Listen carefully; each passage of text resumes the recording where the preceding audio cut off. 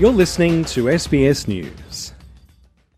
In Fairfield, a suburb in southwestern Sydney, half of the population were born overseas. It's also where Education Minister Jason Clare and Climate Change Minister Chris Bowen both hail from. This is where Chris and I grew up. Like Chris, I'm a kid from a public school around the corner, and damn proud of it. It's perhaps not surprising then that Fairfield is where the Minister has chosen to unveil the report of the university's Accord Committee, which has been a year in the making. The report's chair, Mary O'Kane, says the report's about shaking up the sector. It's a blueprint for giving all Australians, as the Minister said, a chance to get to university or to get vocational training. And not just all Australians, but particularly those who are disadvantaged. It really emphasises that. That's a really core aspect of the review. It's also a blueprint for showing how Australia can use the incredible brilliance and capability in its research endeavours and use that to solve really big problems.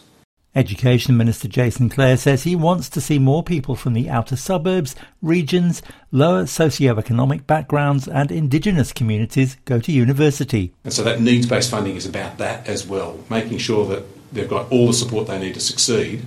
And as part of that recommendation, it also includes completion bonuses for universities to encourage them to make sure that they help young people who start a degree to finish it.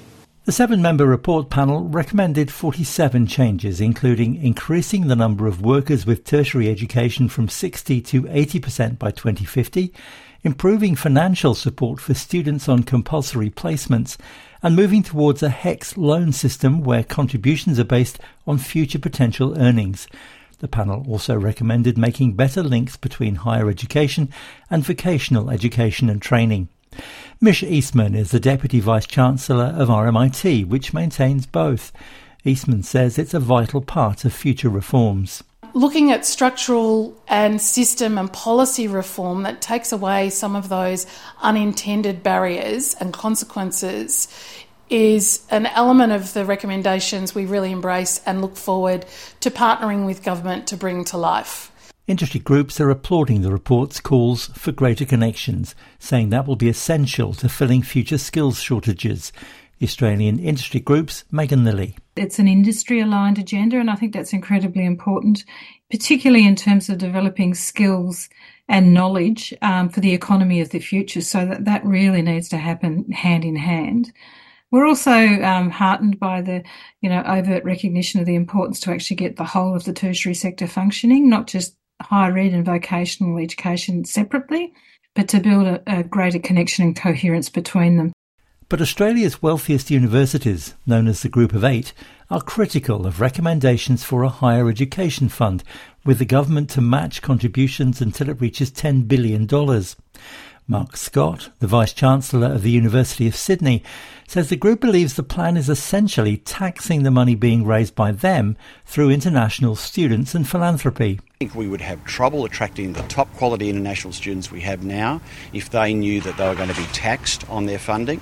I also think that philanthropists, those people who are making donations to university, would also be reluctant if they knew that their money was going to be taxed on giving it to the university of their choice. The panel also called for a new Australian Tertiary and Education Commission to oversee issues such as staffing, setting pricing and ensuring teaching standards. The National Union of Students says it's keen to work with the government on this to achieve a new funding model that addresses casualisation, job insecurity and wage theft. The federal opposition has also welcomed the report, but says the sector deserves certainty and not a pipe dream of promises.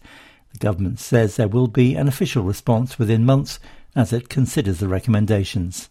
Alan Lee, SBS News.